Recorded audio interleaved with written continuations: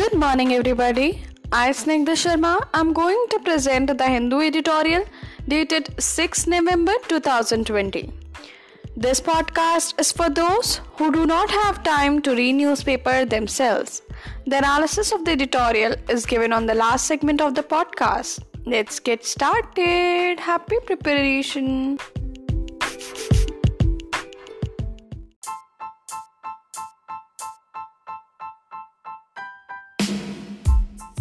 Today, political takeaways from the Bihar campaign. The strategy of Tejasvi Yadav shows this election is more about the evolution of the social justice plank than its burial. This article is written by Seema Chishti. Bihar's Champaran farmland served as the brewing fields for Gandhi's rumination and eventual journey on Mahatma more than a century ago. Later, the state was quick to catch the sparks of Gujarat's student revolt and lend the anti-emergency movement the fury that was to become a prairie fire which consumed the invincible Indira Gandhi. Bihar is renowned for its intangible political energy, equations, and trends that have gone on to shape India's political firmament. Throwback to the past. The final election results notwithstanding, not that the voters' mandate is sacrosanct. Consider Goa, Manipur, Karnataka, Maharashtra, and Madhya Pradesh. The election campaign has provided important political takeaways. Like all elections in the last 6 years, including the municipal polls in the capital in 2017, Narendra Modi has campaigned with admirable energy and dedication in Bihar. The Prime Minister's campaigning is an opportunity to peep into his vision and priorities for the people of the state and the country. A quick glance at his speeches shows that Mr. Modi's refrain is Ayodhya's Ram Temple and Article 370, the 370 in Kashmir, Darbhanga on October 28 and Champaran on November 1.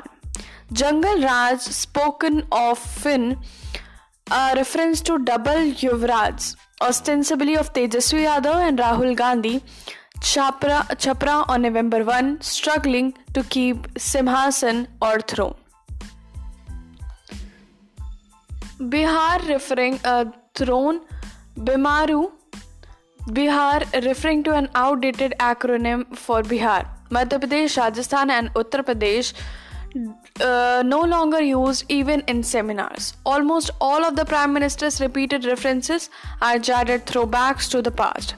Ayodhya's Babri Masjid was brought down in 1992. Jungle Raj referring to pejoratives for Lalu Yadav and Rabdi Devi's time as chief ministers 15 years ago, and the last time that either Tejasvi Yadav or Rahul Gandhi's father held public office was several years ago. This is certainly no Simhasan for them to defend. It is a negative agenda of campaign anchored selectively in the past. No vision invoking fear.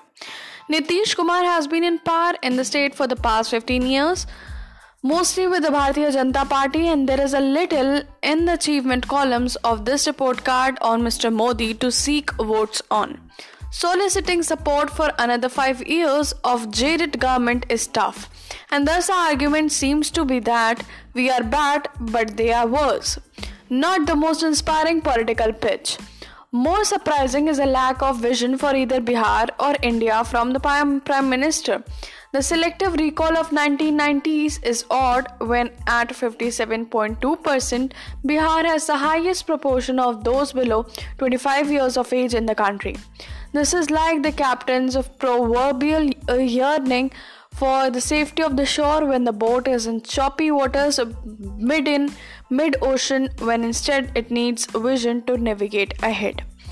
The exponential rise of the BJP, now dominating the political scene with more than half of India's states under its rule and having 302 lakh seats, Lok Sabha seats as on October 1, 2020, began by leveraging the upheaval of the 1990s as the polity was challenged by newly opened fissures of caste, religion and economic disparity. Social and cultural issues are an integral part of Indian electoral politics, but to invoke the divisive issues of the past at this time points to a poverty of vision for the future, of the missing destination. The ship of a governance is aiming for win at sea. Instead of taking matters to a higher level of aspiration, the country's top leadership has chosen to invoke not hope but fear. A lost opportunity, and why? When India has gone from one of the fastest growing three economies in the world to among the slowest, with an unprecedented decline of 23.9% in the first quarter of 2020, the country would have benefited from learning of the Prime Minister's plan to get the economy back in shape. The novel coronavirus pandemic also offered an opportunity to speak of public health as a sharp arrow in its quiver and take his party's campaign to another high level. Quite the contrary happened when a free vaccine was offered as an election sop, hitting another new low for the BJP in 2020. Public health at a time of rapidly growing infectious disease has already been handled centrally and has been universal and free. The smallpox vaccine, BCG, or even the tuberculosis program has been centrally driven and unconnected with electoral cycles. The appeal that proved invincible and lent a deathly blow to the Congress-led United Progressive Alliance in 2014 was a dream that Mr. Modi associated himself with. The Gujarat model, notwithstanding its merits, was about hope, about vikas, development, and overall about improving lives of Indians, a formula that proved unbeatable. The promise plastered on all available billboard was about 2 crore jobs every year, rupees 15 lakh in every bank account, and the burnishing of an entrepreneurial spirit that would bring welfare and prosperity.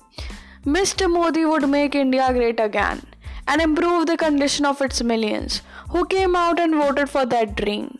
This appeal was developed on the campaign that Mr. Modi had carefully crafted around vibrant Gujarat, which had shut down his critics. It was Mr. Modi as a doer and the Vikas Purush that won accolades and eventually the seat of power in Delhi. The core Hindutva spirit that he stood for was just the backstory.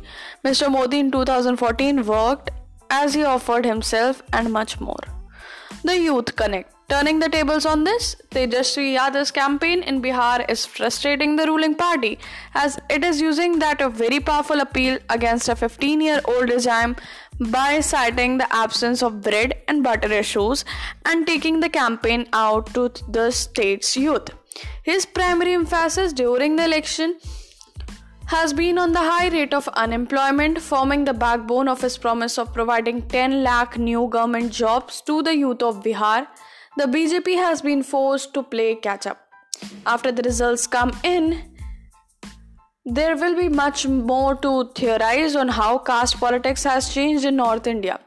Enough has already been said about how this is the last of the Mandal elections, with Nitish Kumar on the back foot, Lalu Prasad not campaigning, and Ram Vilas Paswan no more.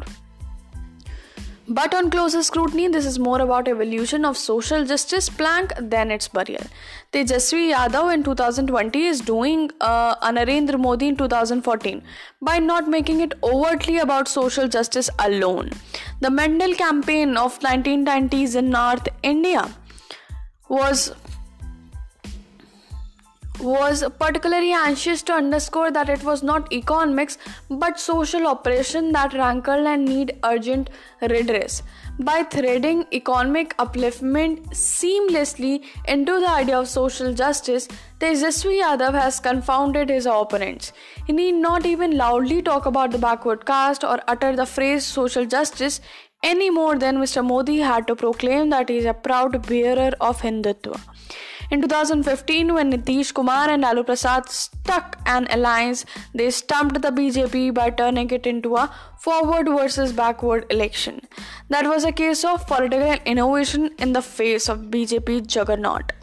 At a time when the electoral machine of the BJP, with its freshness, was at its peak. But this time, what has annoyed Nitish Kumar and visibly frustrated the BJP is Tejaswi Yadav coming up from behind and smoothly introducing Social Justice 2.0 into the campaign in his own unique manner. The results of the elections will be known soon, but there is already a winner for political reimagination. It is Tejaswi Yadav against a weary Nitish Kumar, a rear-view mirror-gazing Narendra Modi. Seema Chashti is a journalist based in New Delhi. Thank you all. Happy preparation.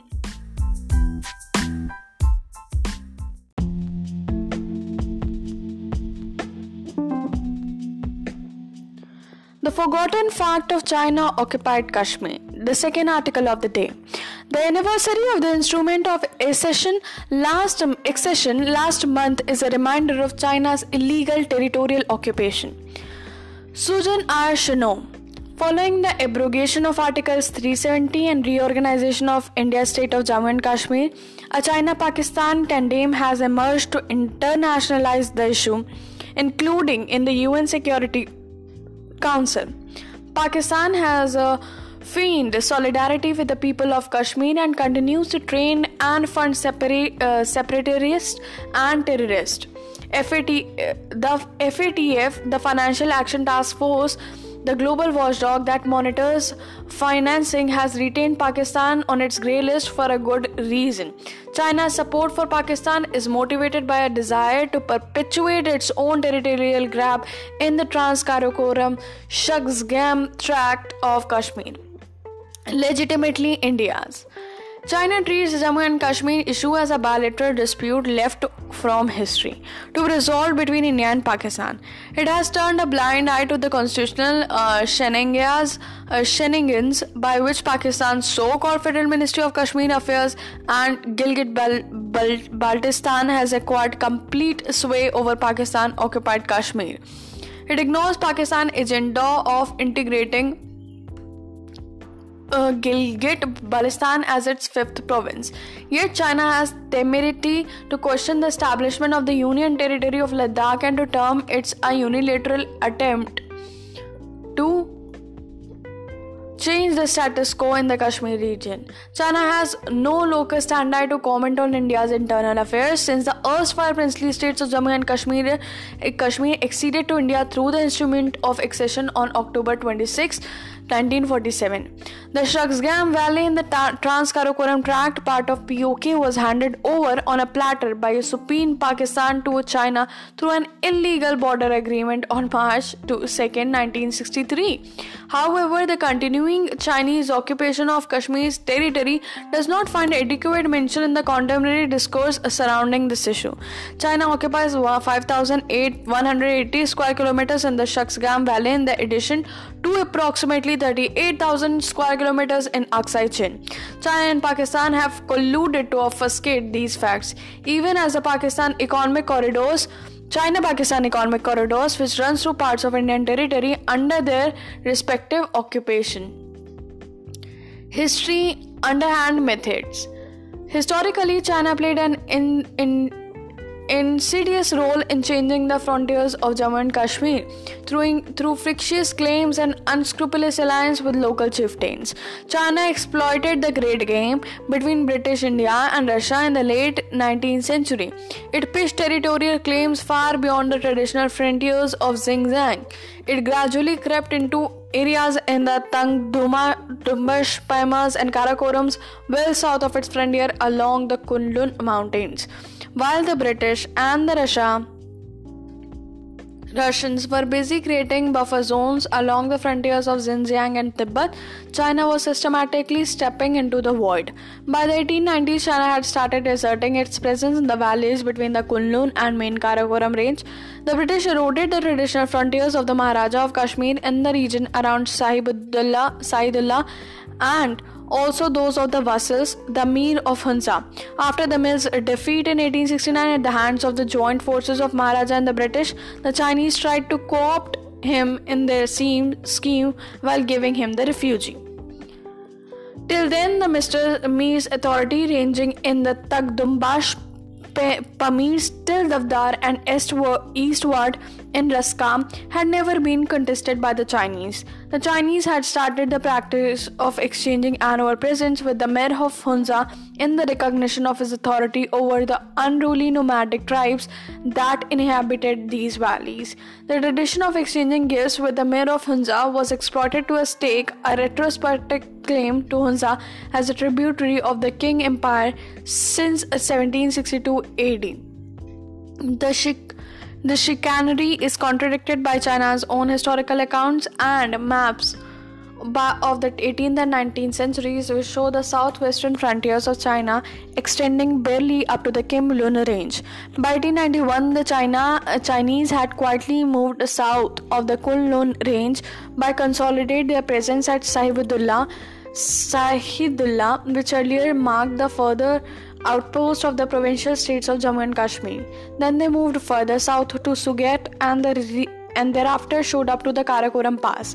In 1936, the mayor of Hunza was asked by the British to abandon his rights in the Dumbash Pamirs as well as in the Raskam Valley, but the Shaksgam Valley, southwest of Raskam, and the Agal Range remained with the mayor of Hunza. This remained the traditional frontier of British India until independence, inherited by India following Jammu and Kashmir's accession in 1947. The Pakistan connection. It is this border that was blatantly compromised by Pakistan in its so-called agreement with China on March 2, 1963. By giving it to China's expansionist designs and spurious claims to boundary along the Karakoram range, Pakistan not only compromised India's traditional frontier along the Kunlun range to the northwest of the Karakoram Pass, but also enabled China to extrapolate a claim line eastwards along the Karakoram range in Ladakh. This collusion allowed China to claim the whole of Cochin, in which it has no historical presence. After the partition of the Indian subcontinent from 1953, Chinese troops actively started transgressing the frontier in eastern Hunza. In October 1959,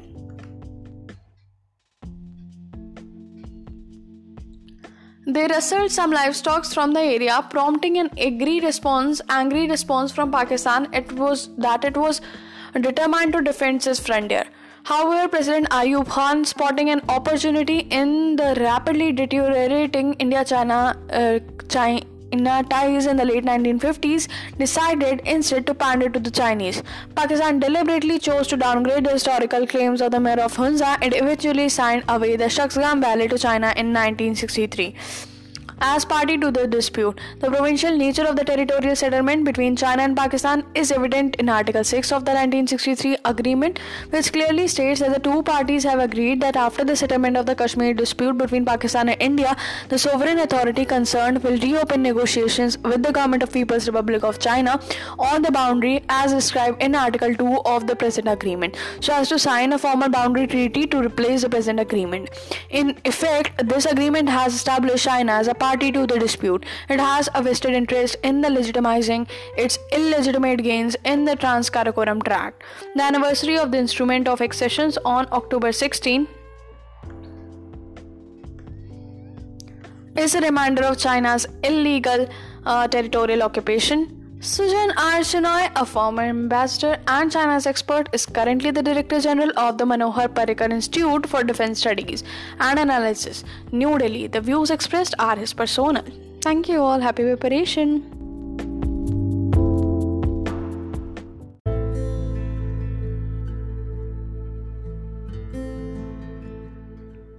The third article of the day is Vienna's woes. While stopping terror, authorities should build on values of pluralism and secularism. The attack in Vienna that killed 4 people on Monday night underscores the transnational threat European countries face from Islamic terrorists. The assault follows the beheading of a school teacher in Paris suburb and a knife attack in Nice that took 3 lives. In Vienna, the suspected gunman Kustem Fizulai, 20, a dual citizen of Australia and North Macedonia and Albanian origin, opened fire near a synagogue before being shot dead by the police. He had a previous terrorism conviction. In April last year, he was sentenced to 22 months after he tried to travel to Syria to join the Islamic State. He was released in December because of his age. The immediate question is the Austrian authorities face would be about the failure in preventing the attack. How did a terrorism convict slip off the security radar and launch an attack in the capital country at a time when Europe was on high alert following the terror assaults in France? Austria will also have to plug the security loopholes as several countries in the continent, including France and the UK, have raised the threat levels. The larger challenges is how to address the issue of radicalization among youth and counter attempts to disrupt the social cohesion of the continent. Austria's conservative chancellor Sebastian Kurz, known for his fiery anti-immigrant politics, sent the right message when he called for unity in the fight against terrorism. He said the fight is not between Christians and Muslims or Austrians and immigrants, but between civilization and barbarity. Mr. Kurz, who had teamed up with the Islamophobic far-right Freedom Party in 2017 to form the government for the first time, is now in power with the Green Party and has more political leeway to build a stronger national response to terrorism. Jihadists use violence to create social discord while they unleash violence on the public name of Islam. The rising Islamophobic nationalist parties in Europe seize on such incidents to bolster their fortunes. France's Marine Le Pen, with an eye on the 2022 presidential election, has called for a ban on the immigrants for some Muslim countries and declared a war to evict Islam by force from her country. In Austria, the Freedom Party would take cues from her national rally party. This is a two-front attack on the democratic and secular values Europe stands for, and this is what the terrorist wants. Leaders of France, Australia and other terror-hit countries should not allow the jihadists to have their way. They should clamp down on terror network, isolate and punish the jihadists, counter the ideology of political Islamists and build on the values of pluralism, secularism, democracy and equality, and set up de-radicalization efforts from help with the communities. This is a fight that they cannot afford to lose.